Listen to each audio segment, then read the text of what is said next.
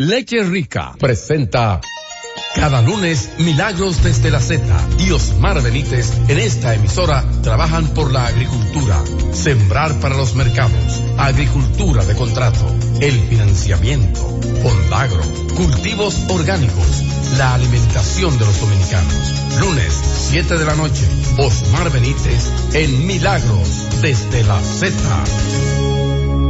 Buenas noches, amables oyentes, bienvenidas a Milagros desde la Z. Hoy es lunes, iniciamos la semana. Lunes 9 de diciembre del año 2019, son exactamente las 7:01 de la noche. Yo soy Julio Cordero y seguramente doña Milagro está atrapada en uno de los tremendos tapones que nos hacen la vida más difícil, pero no hay de otra. Queremos empezar nuestro programa lamentando mucho el fallecimiento de un gran amigo, don Fausto Sicar, que durante muchos años estuvo involucrado en asuntos políticos, y decirle a doña Isa Sánchez, hoy viuda Sicar, que la queremos mucho y que desde aquí le mandamos un abrazo solidario. No lo pude acompañar, pero ya tendré la oportunidad de darle un abrazo en persona. Y como una van de cal y otra van de arena, queremos felicitar en su cumpleaños a dos amigos muy queridos. Ayer cumplió año Osmar Benítez, así que Osmar, ministro de Agricultura, para ti un abrazo. Y hoy está de cumpleaños una revoltosa que se llama Mili Pérez. Así que Mili, pásala bien, y si vas a hacer algo, avísame, por supuesto, después de las 8, después que se acabe el programa. Bueno, este jueves hay elecciones en el Reino Unido, y son unas elecciones muy raras en el sentido de que se presentan los dos candidatos menos populares.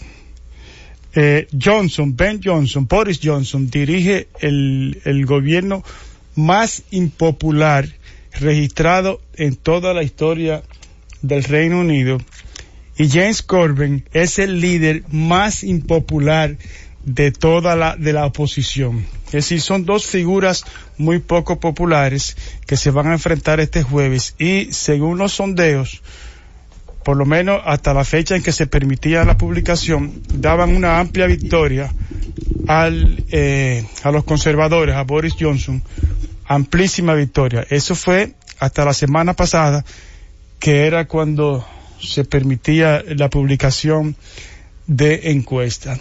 Y algo que yo quiero comentar es lo que pasó en Rusia. Le prohibieron, expertos antidoping descubrieron un plan que lo llevaron a cabo los rusos exitosos, cambiando la orina de jugadores, de atletas que se habían dopado, por orina de atletas o de gente que no estaban dopados. Finalmente se descubrió, y Rusia ha sido prohibida por los próximos 4 años de participar en actividades deportivas internacionales, incluyendo naturalmente la Copa Mundial de Fútbol. De seguro que Héctor Gómez en Deportes de la Z nos va a traer más información, porque ese es el comentario, la noticia importante en el mundo deportivo. Finalmente, antes de pasar con nuestra invitada, sigue subiendo el petróleo, desafortunadamente, 58.91. El jueves había subido hasta 58.33. También subió el Brent, 64.05, y el oro bajó, cerró a 1.458.60 la onza Troy. Esas son las principales commodities en el día de hoy. Mañana hay un evento muy importante en el Congreso que nos debe interesar a los dominicanos. La Cámara de Representantes, el Comité de Seguridad Civil y de Comercio del Hemisferio Occidental de la Cámara de Representantes tiene una audiencia sobre Haití. que le preocupe a los norteamericanos lo que está pasando con Haití, pues obviamente que es bueno para nosotros, porque siempre hemos dicho que la comunidad internacional es la que tiene que hacerse cargo o tiene que ayudarnos a hacerse cargo con Haití. Esa audiencia se va a celebrar mañana a las 10 de la mañana en el Congreso, una reunión de congresistas, el Comité de Hemisferio Occidental, Civil, Seguridad e Intercambio. Bueno, vamos a hacer nuestra primera pausa, y la vamos a hacer antes de tiempo, porque vamos a conversar con la directora de secundaria del Colegio CEMET, la licenciada Maribel Carballo, especialista en educación, y vamos a comentar con ella desde una visión de colegio privado los premios PISA. Así que hacemos la pausa y venimos en breve. Milagros desde la Z. Milagros desde la Z. Bueno, ya estamos de vuelta con ustedes. Como dije antes, tenemos con nosotros a la educadora Maribel Carballo. Con ella queremos conversar sobre PISA. Bienvenida, Maribel. No es la primera vez que tú vienes al programa. Sí. Tenía muchos meses que no venías.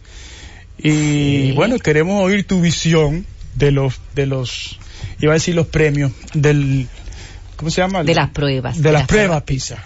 Pues yo dije premios. Dijiste premios. Oh, perdón. Porque sí, no fueron nada premios.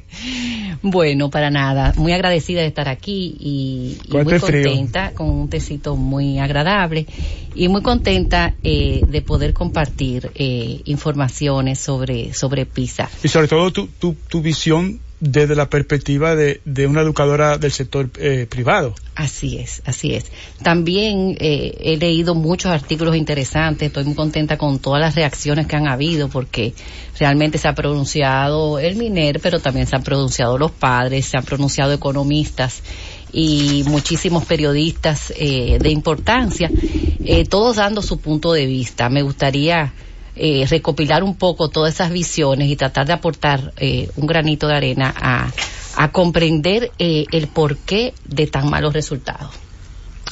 Lo primero que he escuchado y que quisiera como un poco desmontar es que los premios PISA, ya se me pegó lo de los premios, perdón, las pruebas PISA, no debieran de pasarse en el país porque nuestras circunstancias son muy específicas, somos un país subdesarrollado, nos estamos comparando con países desarrollados y muchos argumentos en contra de que nosotros entremos en esta medición, este sistema de evaluación. Nada más lejos de lo cierto. Realmente las pruebas son unas pruebas estandarizadas creadas por la OECD, que es la Organización para la Cooperación y el Desarrollo Económico, y no solamente buscan medir el rendimiento a nivel de asignaturas, o sea, el rendimiento en lectura, matemáticas, ciencia, sino que también persiguen equipar a todos los ciudadanos del mundo entero con el conocimiento y con las competencias necesarias para contribuir dentro del mundo actual, que es un mundo interconectado y cambiante. ¿Okay? O sea, no solamente es, digamos, como cuando yo estudiaba en mi época, que era un examen que se medía el conocimiento. Esto va más allá. Va más allá. Además de que no solamente el conocimiento, sino las competencias. Competencia es el conocimiento puesto en práctica, que es muy diferente. El tú comprender algo, el tú memorizar algo, a tú demostrar que tú aplicas algo a situaciones nuevas. Cuando tú tienes una competencia, cuando tú eres capaz de aplicar algo que tú sabes a situaciones nuevas. Entonces, fíjate por dónde va PISA. PISA va por ahí. Y además, no es una sola, o sea, no son nada más 3 pruebas de matemáticas, ciencias y lectura, sino también hay otro tipo de pruebas que miden las competencias a nivel global, del ciudadano global, que mide también el ambiente. O sea, no solamente, ahí hay un algo que yo desconocía. Yo pensaba que era matemáticas, lectura y ¿cuál era el otro? Son 3. Y ciencia. Y ciencia. Pero entonces también, digamos, miden el comportamiento. Sí. se mide la competencia global, o sea, la capacidad de relacionarse asertivamente con otras culturas, el conocimiento de los temas que afectan al mundo, la empatía con las problemáticas de todos. Lamentablemente, esa porción de la prueba del test no se aplica en República Dominicana. Pero ya nosotros estamos en el grupo de países a la República Dominicana solamente le aplicaron matemáticas, sí.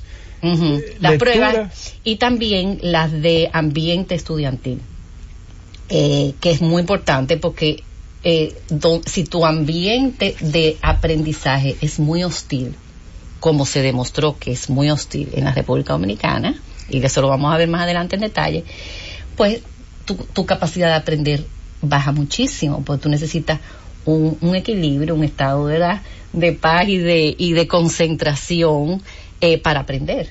Entonces, ese test sí se pasó en República Dominicana y los resultados son muy interesantes. Pero eso tiene que ver con las carencias propias del país, por ejemplo, con la falta de luz, por ejemplo. Bueno, tiene que ver con una serie de componentes culturales que tenemos, formas de relacionarnos, formas de comunicarnos, pero eso quisiera que lo viéramos más adelante, intentando primero aclarar la importancia de que sí tomemos las pruebas. A través de estas evaluaciones, las naciones lo que buscan es que fuera de sus fronteras, porque no podemos vivir, en el mundo de hoy no podemos vivir nada más viendo lo nacional, tenemos que estar conscientes de lo globalizados e interconectados que estamos en todos los sentidos. Entonces, lo que se busca es ver fuera de la frontera cuáles son las mejores prácticas y políticas educativas. Entonces, PISA te señala, no para hundirte como país, sino para alertarte y para destacar qué sí debes seguir haciendo y qué debes modificar. Se evalúan jóvenes de 15 años, de distintos géneros, de distintos estratos socioeconómicos y del sistema público y privado. Comentaba Ansel Checker, de la Secretaría de Educación, que el 19%... Sí, directora de la evaluación. Ella es directora, yo creo que de pruebas nacionales. No. O no, es más allá, sí, de evaluación. Sí. Una educadora, excelente, sí. Excelente. La recuerdo de mi época universitaria. Y que tiene muchos años contribuyendo a la educación pública dominicana. Tiene muchos años en el ministerio. Así es. Ella me decía que el 19% de los colegios que participaron, de 235 centros, eran colegios privados. Y que se sacó una muestra de jóvenes, 5.674 jóvenes de 15 años, independientemente del curso en que estén. Que el problema de nuestro país también a nivel público, de que no están en el grado que le corresponde, o sea que si a lo mejor tú con 15 años que debes estar en cuarto de bachillerato, tercero de bachillerato, a lo mejor estás en octavo o en segundo o en primero, porque es una realidad que a nivel nacional está el tema de la sobriedad. Sí. O sea que si te están evaluando competencias que tú debes tener y dominar en un cuarto de secundaria o un tercero de secundaria, y tú lo que estás en un segundo o en un primero, obviamente tú también vas en desventaja. No es por justificar, pero es una de las situaciones que hacen que, lo que yo quería sea más difícil para el estudiante dominicano sacar. Lo que yo quería que tú me ratificaras, no es por curso, sino es por edad. Exactamente. ¿Y por qué lo hacen así? Porque es así. Al que se lo inventó, tendríamos que preguntar, tendríamos que indagar. Se lo inventó así. Así mismo. Entonces tú dices, pero cualquiera pensaría que si tú tienes 15 años y estás en octavo, tú tienes por lo menos más madurez que uno que está en octavo en la edad de uno de octavo. Pero no has vivido las experiencias de aprendizaje de un estudiante de 15 años que está en el curso que le corresponde, que es tercero o cuarto de secundaria. ¿Tú entiendes? Okay. Entonces ahí hay una desventaja también que presenta nuestro país. Entonces ya dijimos que lo que mide PISA son competencias, ¿verdad? Que son los saberes aplicados. Tú sabes la tradición que tiene Latinoamérica de ser una educación muy teórica, y en nuestro país nos llevamos la palma. O sea, una educación que no aplica, que simplemente se mide. El embotellamiento, exactamente. Entonces. Que no te enseña a pensar. Para nada. Pero eso es grave. Sin embargo, hay toda una tendencia desde el Plan Decenal de Educación, imagínate, desde 2008 se está planteando trabajar por competencia, trabajar... Pero el primer plan decenal, perdóname que te interrumpa, fue en los años 90. Doña Jacqueline Malagón. ¿No fue del 2008 al 2018? No, el primero fue doña Jacqueline Malagón. El segundo lo hicimos nosotros es doña Milagro, y yo era subsecretario, que mi labor en el ministerio, subsecretario administrativo, que no tenía nada que ver con el área docente, y después vino un tercero, porque... Tienes razón. Pero ninguno de los dos se cumplieron. Y de eso vamos a hablar también. Tienes razón. Porque cuando se abre el CEMEP fue en el 99 y ya estaba el plan decenal de Jacqueline, que para mí cuando yo conocí ese plan decenal, que además se hizo una consulta muy extensa, participamos todos los sectores, no solamente educadores, era un plan que nos llenaba de esperanza, porque fue un plan muy bien concebido. Pero después vemos por qué que no se cumplen los planes y por qué se sustituyen unos por otros. Bueno, ¿qué mide PISA? En República Dominicana se midió el español, las competencias a nivel de español, midió las competencias a nivel de matemáticas y a nivel de ciencia. Vamos a las puntuaciones. Se ha hablado muchísimo de las puntuaciones, pero yo la quiero dar como un análisis diferente. Lo primero es que en español fue nuestro mejor rendimiento.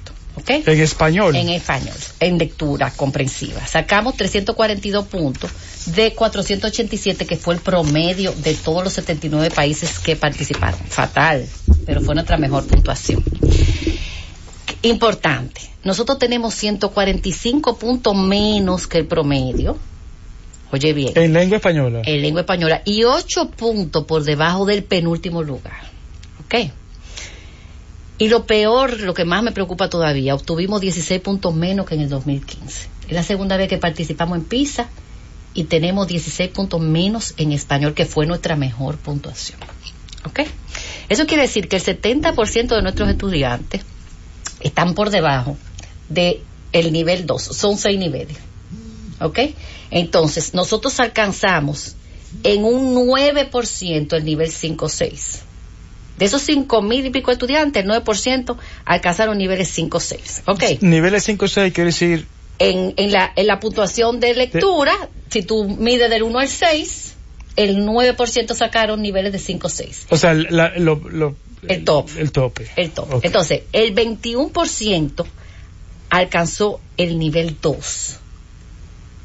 Y el 70% está por debajo del nivel 2. O sea, resultados sumamente preocupante. Y eso es la lectura. La lectura es la base del conocimiento. Si tú no, hoy Inés, un editorial espectacular. Sí. Decía, oigan, concéntrese en lectoescritura, porque la lectoescritura es la que te permite comprender después la matemática y después comprender la ciencia y cualquier otra cosa. Las instrucciones. Exactamente. Entonces, ya en lectoescritura ya tú ves que fue nuestra mejor puntuación, pero fíjate qué atrás estamos. En matemáticas sacamos 325 de un promedio general de 489. Eso quiere decir que estamos 164 puntos por debajo del promedio de los países. Del promedio de los países. ¿Y del que sacó más alto? ¿Tienes ese dato ahí? No tengo ese dato. No importa. Me encantaría, pero habría que buscarlo. Lo podemos sacar ahorita, buscando la información. Tenemos 26 puntos de diferencia, 26 por debajo del penúltimo país y 3 puntos menos que en el 2015. Bajamos menos que que español, pero bajamos con respecto a 2015. Eso quiere decir que solamente un 1% de nuestros estudiantes alcanzaron el nivel 5-6, que es el más alto. El 1%. 1%. 9% alcanzó el nivel 2. Y el 80% no llega al nivel 2. O sea, quemado, achicharraditos. Y no son solamente los estudiantes los que están achicharrados. Vamos a hablar de eso. Ciencia. 336 puntos de 489, que fue el promedio. ¿Ok? O sea, 153 puntos menos que el promedio, 27 puntos por debajo del penúltimo país, y en este caso sí hemos subido 4 puntos con respecto al 2015, lo cual es una esperanza, sí, en ciencia, que no es un área generalmente muy popular, generalmente. No. Bueno, eso quiere decir que el 7% de nuestros estudiantes alcanzaron el 5 puntuaciones top de 5-6, 15% el nivel 2 y 78% por debajo del nivel 2. ¿Ok?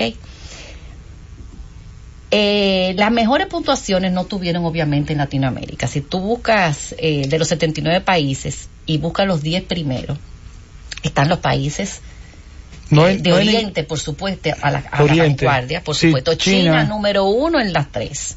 Singapur número 2 en las 3. Macao número 3 en las 3. Y bueno, podemos seguir diciendo Hong Kong en cuarto lugar. Hong Kong en cuarto lugar en matemáticas y lectura, y Estonia en ciencia. Y bueno, eso está, ese ranking lo podemos buscar en cualquier sitio y lo podemos ver. Un dato interesante: todos los países latinoamericanos obtuvieron una puntuación menor al promedio en las 3 áreas menor calificadas. Al promedio, sí, señor. Incluyendo Chile, que fue la mejor evaluada. La mejorcita de todas, los mejorcitos fueron Chile y Uruguay. ¿Ok? Que Chile fue la mejor puntuada de todos los países. Y Uruguay en matemáticas llevó la delantera. O sea que Latinoamérica también tiene mucho que hacer con respecto a la educación. Y otro dato interesante es que lamentablemente a partir del 2012 ha habido una baja en el rendimiento a nivel mundial. O sea, no solamente en República Dominicana, a nivel mundial. A nivel mundial. O sea que no estamos solos. Estamos en el último lugar. Pero consuelo de... ¿cómo es? Sí. Estamos mal de mucho, consuelo de tonto. Estamos en el último lugar, pero no estamos solos. Por lo tanto, tenemos que pensar muy bien cuáles son las estrategias. Por eso es que yo hice como un análisis que vamos a compartir más adelante, de cuáles son las raíces de que los muchachos les vaya tan mal. No es nada más el sistema. Tiene mucho que ver la familia, tiene que ver mucho también la generación y cómo nos estamos relacionando con la generación. Maribel, vamos a hacer una pausa. Y venimos en breve. Milagros desde la Z. Milagros desde la Z. Ya estamos de regreso con ustedes y con la educadora Maribel Carballo, educadora del sector privado. Gracias por estar con nosotros, Maribel. Con muchísimo gusto. Pues seguimos analizando. Después de conocer los datos, ¿verdad?, de las puntuaciones, hay otras cosas interesantes que se arrojan. Ajá. Y es que si hacemos un análisis por género, la norma de los países desarrollados es que las mujeres tengan peores resultados que los hombres en matemáticas, por hasta 5 puntos. Sin embargo, en República Dominicana, las mujeres superan los resultados de los hombres por 3 puntos en matemáticas. En ciencias, lo más común es que las mujeres tengan mejor rendimiento que los varones en 2 puntos. Las mujeres. Las mujeres. Y en República Dominicana, las mujeres tenemos por 10 puntos mejores resultados en ciencia que los varones. Son datos muy, muy interesantes. En el caso de español, ambos géneros obtuvieron resultados iguales y esa es la tendencia también a nivel mundial. Pero la gran pregunta es, ¿por qué obtenemos tan malos resultados? Se ha dicho por ahí que es que, y definitivamente los logros a nivel de educación son a largo plazo. El 4% de la educación se aprobó en estos días. Todo el mundo dice que los resultados en educación se ven a largo plazo, pero no hay por qué. Pero no tan largo, Julio. No, y además no hay que echar hacia atrás, no hay que disminuimos en relación con el 2015. Exactamente. Pero fíjate, los estudiantes que tomaron ahora, que tenían 15 años en el 2018, cuando acaban de tomar las pruebas, no estaban definitivamente ni en inicial ni en los primeros niveles de básica cuando se aprobó el 4% de la educación y cuando se iniciaron una serie de estrategias, sobre todo concentradas en esos niveles, que a mí me consta. O sea, hay una serie de estrategias que están concentradas en los primeros niveles, porque ahí viene la base que va a construir pues un mejor rendimiento posterior. Pero eso no explica los resultados, porque antes de ese 4%, ya se plantearon excelentes planes estratégicos. Hablamos del plan decenal de los 90. A propósito, me escribió Licho Matos, un destacado comunicador. Me dice que el primer plan decenal fue 1992-2002. Exactamente, ese que en el que participamos todos los sectores. Hizo una consulta nacional como nunca, muy consensuado, excelente plan. Ya ese plan se empezó a aplicar, imagínate, en esa fecha, en el 92. Después otro plan estratégico 2008-2018. No, 2002. El que hicimos nosotros, que doña Alejandrina Germán lo descontinuó. Exactamente. O sea, hizo uno antes de que se cumplieran los 10 años. Y nosotros también lo consensuamos, inclusive ella fue representante del PLD en esas reuniones. Exacto. Una vez terminado el plan decenal, se inicia otro, que solamente duró 4 años, porque ahí entonces se descontinuó y se inició el del 2008-2018. Entonces, lamentablemente los cambios de gobierno hacen en este país que se descontinúen los planes, independientemente de que sean planes positivos. Además, tenemos que tener en cuenta que las condiciones del profesorado, que también se habla, que en este país los profesores no tienen suficientes incentivos, están muy mal pagados y por eso son malos profesores y por eso están malos resultados. Tenemos que también tomar en cuenta que las condiciones del gremio magisterial mejoraron muchísimo hace tiempo. Sí, sobre todo en la administración de doña Milagro, que hicimos un esfuerzo por hacer que el salario fuera más, primero hubo un aumento y segundo lo ajustamos, es decir, había unos incentivos ahí muy complicados y lo ajustamos, lo simplificamos. Uh-huh. Y sí, hubo un aumento.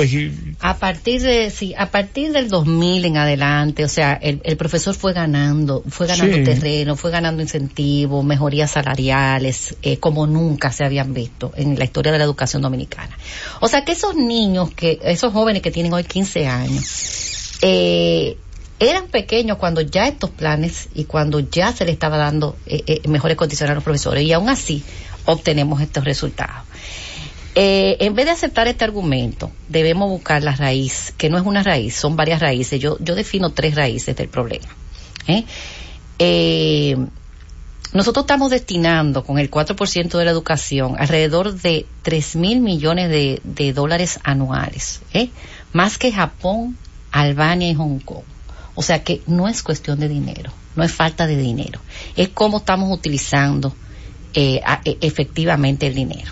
Entonces vamos a buscar las raíces. La primera raíz, porque me encantó también el editorial de la semana pasada del Día, que decía, señores, aquí no se quemaron los estudiantes ni el ministerio, aquí también se quemó la familia, aquí se quemaron las universidades, se quemaron los maestros.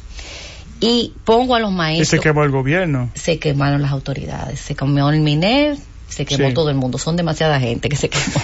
Vamos a ver por qué. Atención, bomberos. El primero que se quemó es el maestro. Y pongo el maestro en primer lugar, porque te voy a decir algo, Julio. Estoy en aula desde los 14 años. Tú puedes tener el estudiante perfecto, puedes tener la escuela perfecta, todos los recursos. Si tú eres un mal profesor, eso no llega a tus estudiantes. Y puede ser todo lo contrario. Tú puedes tener estudiantes con situaciones, puedes dar clase abajo de un árbol, sin muchos recursos. Si tú eres un buen maestro, tú logras que tus alumnos aprendan. Entonces, el maestro es la principal raíz de este problema, querrámoslo o no. ¿Okay? Y si tú analizas el desglose, si tú desglosas ese presupuesto de 3,000 dólares, 3,000 millones de dólares aproximadamente al año. Exacto. Que es el 4% del presupuesto. Si tú lo analizas, te vas a dar cuenta que en la capacitación de maestros hay muy poco. Menos del 1%. Se destinan recursos, pero es que esa capacitación es un barniz, porque es que es de abajo que tenemos que capacitar. ¿Qué pasa? ¿Quiénes son los que se dedican a la educación? Y no solamente en las escuelas públicas, en los colegios privados también. Por eso los resultados arrojaron que la diferencia entre los colegios privados y los colegios públicos no es tanta en nuestro país. Y eso es verdad. Eso es así mismo. Vamos a ver datico ahorita. Pero mira. yo te interrumpo. Mis hijos estudiaron en el Colegio Dominico Americano y le hicieron una prueba que es la que da el gobierno norteamericano. Y el colegio la pasó. Pruebas TOEFL y SAT, claro que sí, pero bueno, lo que pasa es que no hay tanta diferencia como en otros países. O sea, hay un dato que arroja PISA. En otros países, el componente socioeconómico arroja una diferencia de unos 89 puntos. O sea, que un niño aventajado socioeconómicamente saca 89 puntos más que un niño desventajado socioeconómicamente hablando. En este país son 65 puntos. O sea que la brecha es menos. ¿Por qué? Porque es el origen. Mientras menos brecho, bueno y somos malos todos. Somos malos todos. Exacto. Fíjate, ¿por qué? Porque ¿de dónde vienen los maestros? Tanto del sector público como del sector privado. Muchas veces el maestro dominicano no es el profesional más que se ha destacado más. No es el profesional, no son los cerebros más brillantes, como ocurre en otros países. El maestro dominicano probablemente es aquel que no puede acceder a otras facultades en la universidad. ¿Está hablando de una maestra? Estoy hablando de una maestra. No puede acceder a otras facultades y por eso entra a la carrera de educación. Las universidades le dan facilidades de que si usted se quemó en el área de ingeniería, por ejemplo, vaya a hacer la facultad de educación porque es una facultad más fácil y ahí usted puede desempeñarse. Fíjese qué daño hacen las universidades con ese tipo de política. Entonces, ¿de dónde surgen los maestros? O sea, maestros que no necesariamente escogen la carrera por vocación ni porque tienen una pasión por el conocimiento, sino simplemente porque es una carrera a la cual pueden acceder. Y hasta se ve como una carrera de ascenso social. Más ahora que los salarios están bastante competitivos dentro de medias tandas, ¿no? Y pueden tomar más de una tanda, etcétera. Entonces se habla de ausentismo de estudiantes, pero ¿y el ausentismo de los maestros? Mira, FEDEPADRES, la Federación de Padres, Madres y Amigos de la Escuela Pública, denunciaron que tan solo en este mes de diciembre, en el cual hay 2 semanas de clase, los maestros ya anunciaron 3 días de ausencia. El día 10 por asamblea municipal, el día 12 por plantón aguinaldo. El 12. Y el 13 por vigilia aguinaldo frente al MINER. O sea, fíjate la actitud politizada de los maestros dominicanos. A cada rato hay una huelga de maestros en la jornada del año escolar. Anuncian este tipo de actividades en detrimento de los estudiantes. Aquí hay excelentes maestros, pero ellos no son la mayoría ni están en los puestos clave, porque la mayoría es nombrada por razones políticas o por imposiciones del gremio magisterial, y lo digo con toda responsabilidad. Pero nosotros instauramos los concursos. Maravilloso, pero en estos días había todo una huelga, pero aquí se quería boicotear las pruebas que demuestran la capacidad del maestro para ser nombrado. En estos días habían manifestaciones y llamados a huelga por eso, para que se descontinuaran, porque eso era discriminante.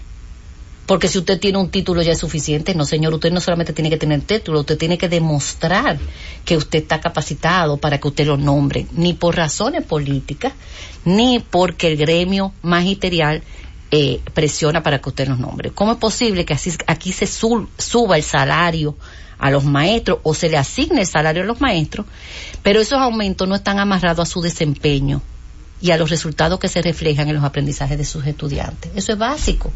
Tú no puedes aumentar los maestros por su cara linda. Tú lo tienes que aumentar en base a sus resultados y en base a su capacidad.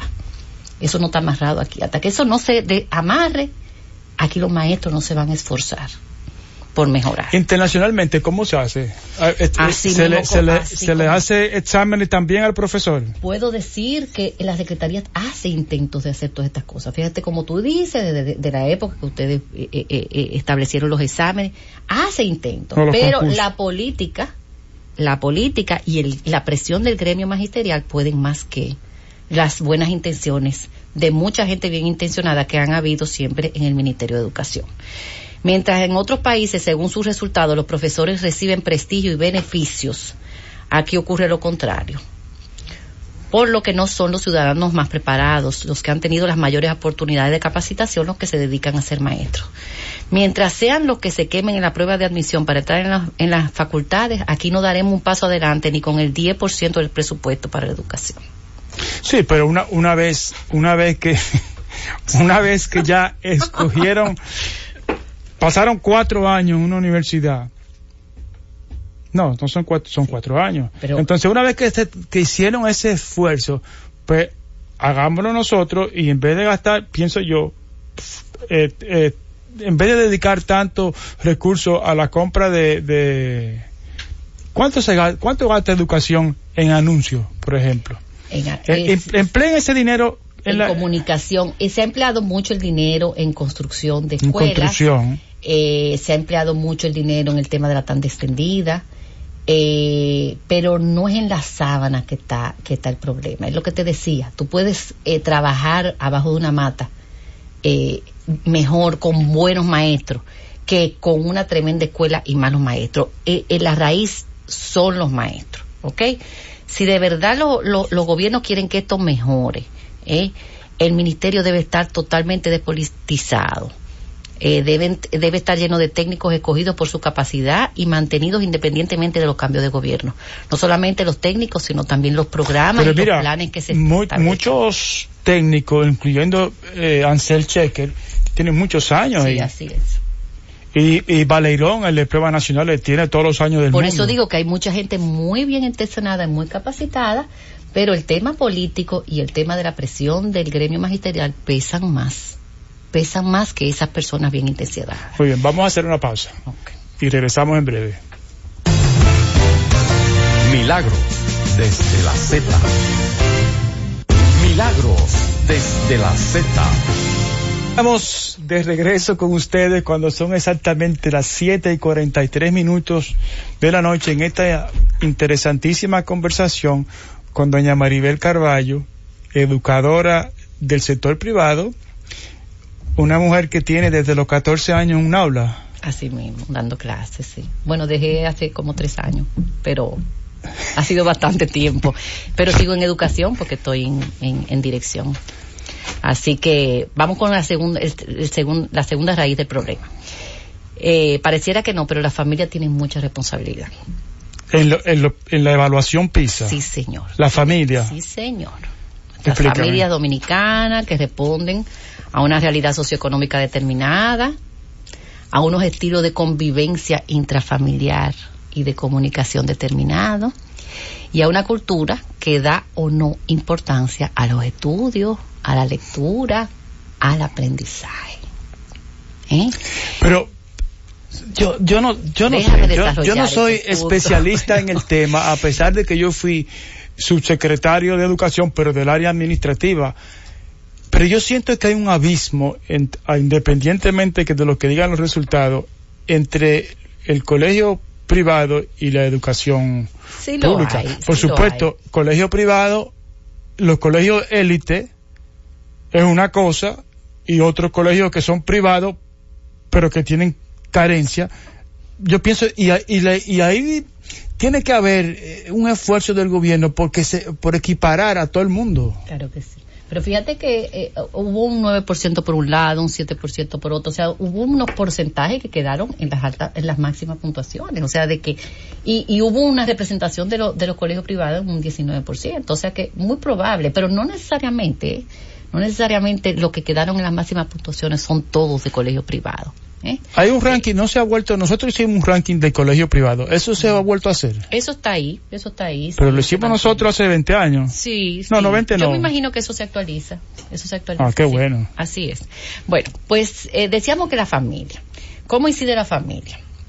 PISA nos dice que nuestros estudiantes dominicanos faltan mucho a clase y llegan tarde con muchísima más frecuencia. Eso también lo mide. Mide el ambiente estudiantil y una serie de factores. ¿Quiénes son los responsables de que los alumnos falten tanto a clase? Mira, el Estado, ni es el Estado ni son los maestros, en este caso es la familia.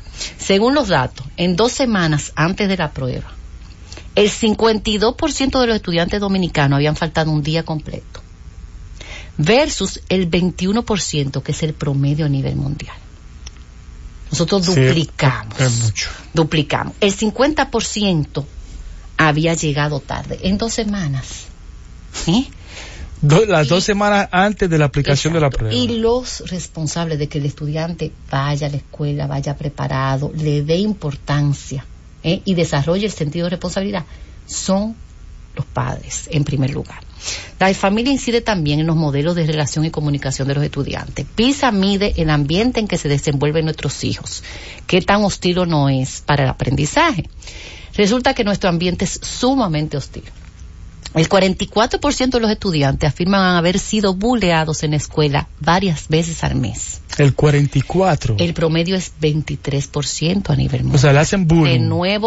De nuevo duplicamos. No queremos oír esto, pero el bullying se da en el entorno escolar, pero se origina en las relaciones intrafamiliares, las relaciones entre hermanos. ¿Por qué? ¿Qué enseñamos a valorar a nuestros hijos? ¿Cómo le enseñamos a comunicarse? ¿Cómo los disciplinamos? Con pela, con gritos, ¿cómo lo corregimos? Con humillaciones. ¿Qué tanta atención y tiempo de calidad le damos a nuestros hijos como para que sean seres humanos estables, responsables y comunicadores asertivos de sus ideas, gestores de sus emociones? Todo eso se refleja en sus relaciones con sus compañeros. O sea, el bullying se aprende en casa. Si a mí me hablan a gritos, me educan a golpes, así mismo yo le hablaré a mis pares y así mismo yo me impondré en mi grupo de amigos. Claro, la relación con los pares es de más confianza, entonces el niño, vamos a decir, que se siente más empoderado de ampliar lo que aprende, ¿tú entiendes? En casa, o sea, si en casa aprendo a los gritos y a lo mejor no soy el que más grito, pero con un par mío que me paso no sé cuántas horas en tan detendida, pues me atrevo a gritarle. ¿Tú me entiendes? Claro. O sea que ahí está. Eso es interesante. La gente identifica el fenómeno del bullying con la escuela. Pero todos los prejuicios y todas las formas inadecuadas de comunicación se aprenden en casa. Entonces, si tú buleas a uno porque es diferente, porque tú has aprendido a tener prejuicios, a tener poca tolerancia, y eso tú lo aprendiste en tu casa, no necesariamente en el colegio, aunque el colegio pudiera también reforzarlo. Pero la mayoría de los colegios y de las escuelas no refuerzan eso, todo lo contrario. Entonces, lo que se aprende en casa se refleja en la escuela. Si pasamos a medir las actividades a las que la familia exponen a sus hijos hoy día, independientemente del nivel socioeconómico, más que a museos, excursiones, visitas a las librerías, exposiciones y conciertos, como ocurre en todos estos países desarrollados que alcanzan altísimos resultados los jóvenes, nuestros niños están expuestos a violencia de género, reggaetones, bailes y cherchas sin ningún filtro, desde chiquito. Y tú lo sabes, cuando cuelgan esos videos de esos niños chiquitos, sí, eso me enferma. PISA no mide qué tanto la familia incentiva la lectura en casa, pero está probado que a leer se aprende viendo leer. Por más libros que el colegio imponga, los estudiantes se escabullen de leerlos porque no es parte de lo que ven en casa. Y el que no lee ni los anuncios, ¿cómo desarrollará vocabulario, ortografía y comprensión lectora? O sea, sí, ahí hay una parte que le toca al padre y a la madre. Así vemos. Seguimos hablando. Claro. Ok. Vamos para la tercera raíz del problema. Esta raíz es común a todos los países. Mira qué interesante. Aquí no estamos solos. Y PISA lo confirma, porque como te dije al principio del programa, todos los países han ido a la baja desde el 2012. Todos.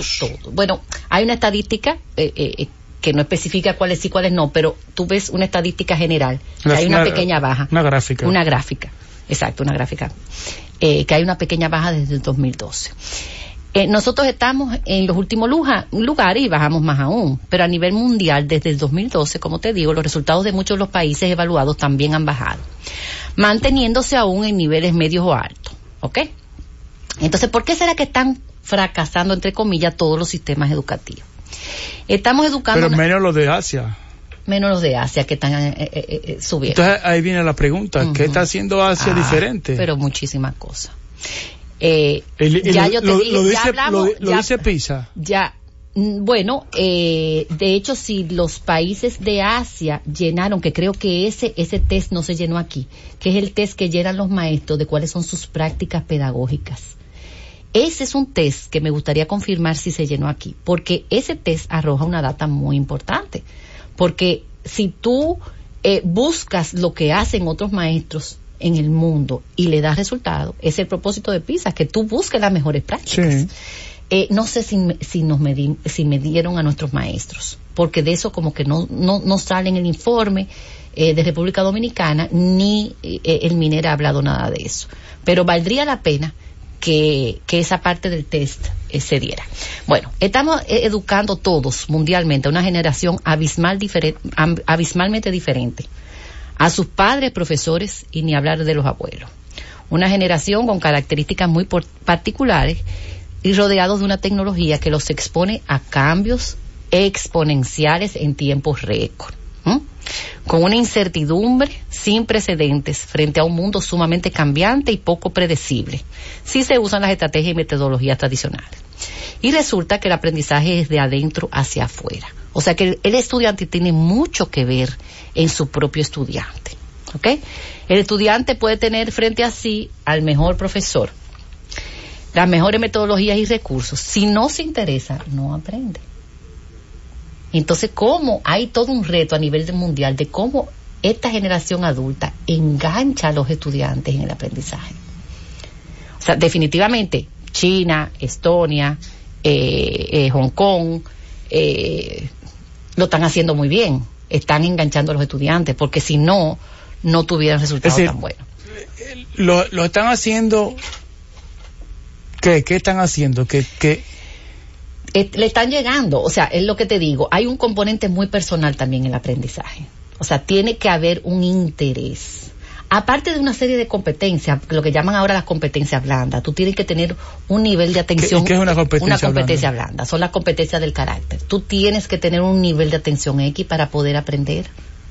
Con esta dispersión de la tecnología, ni los adultos sostienen la atención por más de 10 minutos. Fíjate que los videos, si a ti te mandan un video de 2 minutos, Julio, tú lo ves. Yo casi lo pienso para ver un video de 2 minutos. No queremos dedicarle 2 minutos a un video. Y nosotros... sí, pero depende de lo que es. Bueno, depende del video, claro que sí. Sí. Por eso mismo, ahí que está, lo dijiste. O sea, nuestros muchachos tienen... un rango de atención muy corto. Mira, pero depende de lo que tú le estés planteando. Porque, por ejemplo, nosotros en la clase de robótica, que es la metodología de la clase de robótica es lo mejor que se ha inventado. Nosotros tenemos que sacar con fuego a los estudiantes de esa clase. ¿Por qué? Le presentan un reto. Tú no le das la solución al reto. Trabajan en equipo. Tienen que encontrar la solución al reto en un tiempo X. Se le dan herramientas para buscar información, pero son ellos que la buscan. El equipo no es que trabaja desorganizadamente, de que 3 mirando y uno haciendo, como era en la época de nosotros, ¿verdad? Sí, siempre había uno que era el que hacía la tarea, siempre había uno que era el que trabajaba el equipo. No, cada miembro del equipo tiene un rol diferente, muy bien definido, y los rotan. De manera que tú no te quedas como... Ellos mismos. O sea, el profesor rota los roles. Okay. O sea, se trata de identificar cuál es tu mejor rol, pero también se trata de que tú trates los otros roles para que no te quede en zona de confort. Entonces, ese tipo de metodologías son las que enganchan a los estudiantes. Y no se puede aprovechar ese enganche para enseñarle, por ejemplo, matemática, lectura. Todo. ¿Qué estamos haciendo nosotros ahora? Pero tú me estás dando soluciones. Claro que sí. ¿Qué estamos haciendo nosotros ahora? Nosotros estamos poniendo a rotar por horario a todos los maestros de todas las asignaturas en la clase de robótica, para que observen cómo es que se pueden hacer las cosas diferentes y para que lleven eso a su clase. Por ahí, pero eso es tema de otro programa. Pero el otro día yo leí, ¿se nos acabó el tiempo? No, todavía. No, todavía nos quedan unos minuticos. Pero el otro día yo leí un colegio privado dominicano ganó un premio en robótica. No, fue un colegio privado. Fue un colegio, fue del interior. De hecho, hicieron una videoconferencia con los estudiantes de nosotros. Ganaron un premio en Dubái, el segundo lugar. O sea, cuando nuestros estudiantes, por ahí decían, nuestros estudiantes no son brutos, claro que no son brutos, son inteligentísimos. Cuando nuestros estudiantes están expuestos a buenos maestros y a buenas metodologías, y además reciben el apoyo de familias que le dan importancia y peso a su educación, nuestros estudiantes se destacan, salen a competiciones extranjeras y sacan los primeros lugares. Pero se tiene que dar ese trinomio, Julio. Se tiene que Pero ahí está el truco, ahí está la solución. Ahí está la solución. Y no dudo que en el sector público hay muy buenos maestros. Pero hay otro tema también. Un maestro en el sector público no supervisado y que no tenga su salario y sus incentivos amarrados a su rendimiento, aunque sea buen maestro, se acomoda. Todos los seres humanos nos metemos en zona de confort. Yo conozco muchos maestros que han salido de mi colegio, excelentes. Se los ha llevado el sector público, por cierto, que se los llevan siempre a mitad de año como para hacer la gracia. Bueno, se han ido al sector público, Julio. Y cuando yo pregunto por ellos, me dicen, no, está feliz porque está ganando mejor. O sea, el sector público... En algunos casos el sector público está ganando, sí, porque paga con tanta extendida y llegan a tener mejores salarios y mejores condiciones. Pero es una primicia. Sí, señor. Pero estoy haciendo menos porque no me supervisan. Donde no hay doliente, hasta yo que soy bueno, me acomodo. En un colegio privado tienen más estrictas, tienen un coordinador que le está exigiendo planes, tienen un coordinador que le está observando clases, tienen evaluaciones 2 veces al año. O sea, la medición por resultado no es una cosa del otro mundo. No es una cosa del otro mundo, no todos los colegios lo implementan, pero eso es lo que deben hacer. Y no solamente los colegios, las escuelas sobre todo, porque lo que queremos es, como tú decías, que el nivel de educación suba en el país entero, y ojalá decir pronto que la educación pública es mejor que la privada. Ojalá. Claro, hemos invertido para eso. Yo estoy dispuesta a perder el empleo. Maribel, 1.000.000 de gracias. Maribel Carballo, educadora del sector privado. Muchísimas gracias por haber estado con nosotros, por enseñar un montón de cosas que de verdad no sabíamos. Qué pena que doña Milagro no pudo llegar, porque doña Milagro seguramente, ya me llamó y me dijo que le había encantado el programa, pero no pudo llegar. Así que te agradezco mucho. Creo que se nos quedó muchas cosas sin tratar, muchos temas sin tratar, pero el mundo no se acaba. No, volvemos cuando tú me invites de nuevo. Muy bien. Con gusto. Señores, sigan con la Z101 y Deportes en la Z, y nosotros estaremos de vuelta mañana. Mañana tenemos de invitado a Wilfredo Lozano. Vamos a hablar de las pruebas de los latinobarómetros. Así que hasta mañana, y como dije antes, Deportes en la Z. Milagros desde la Z.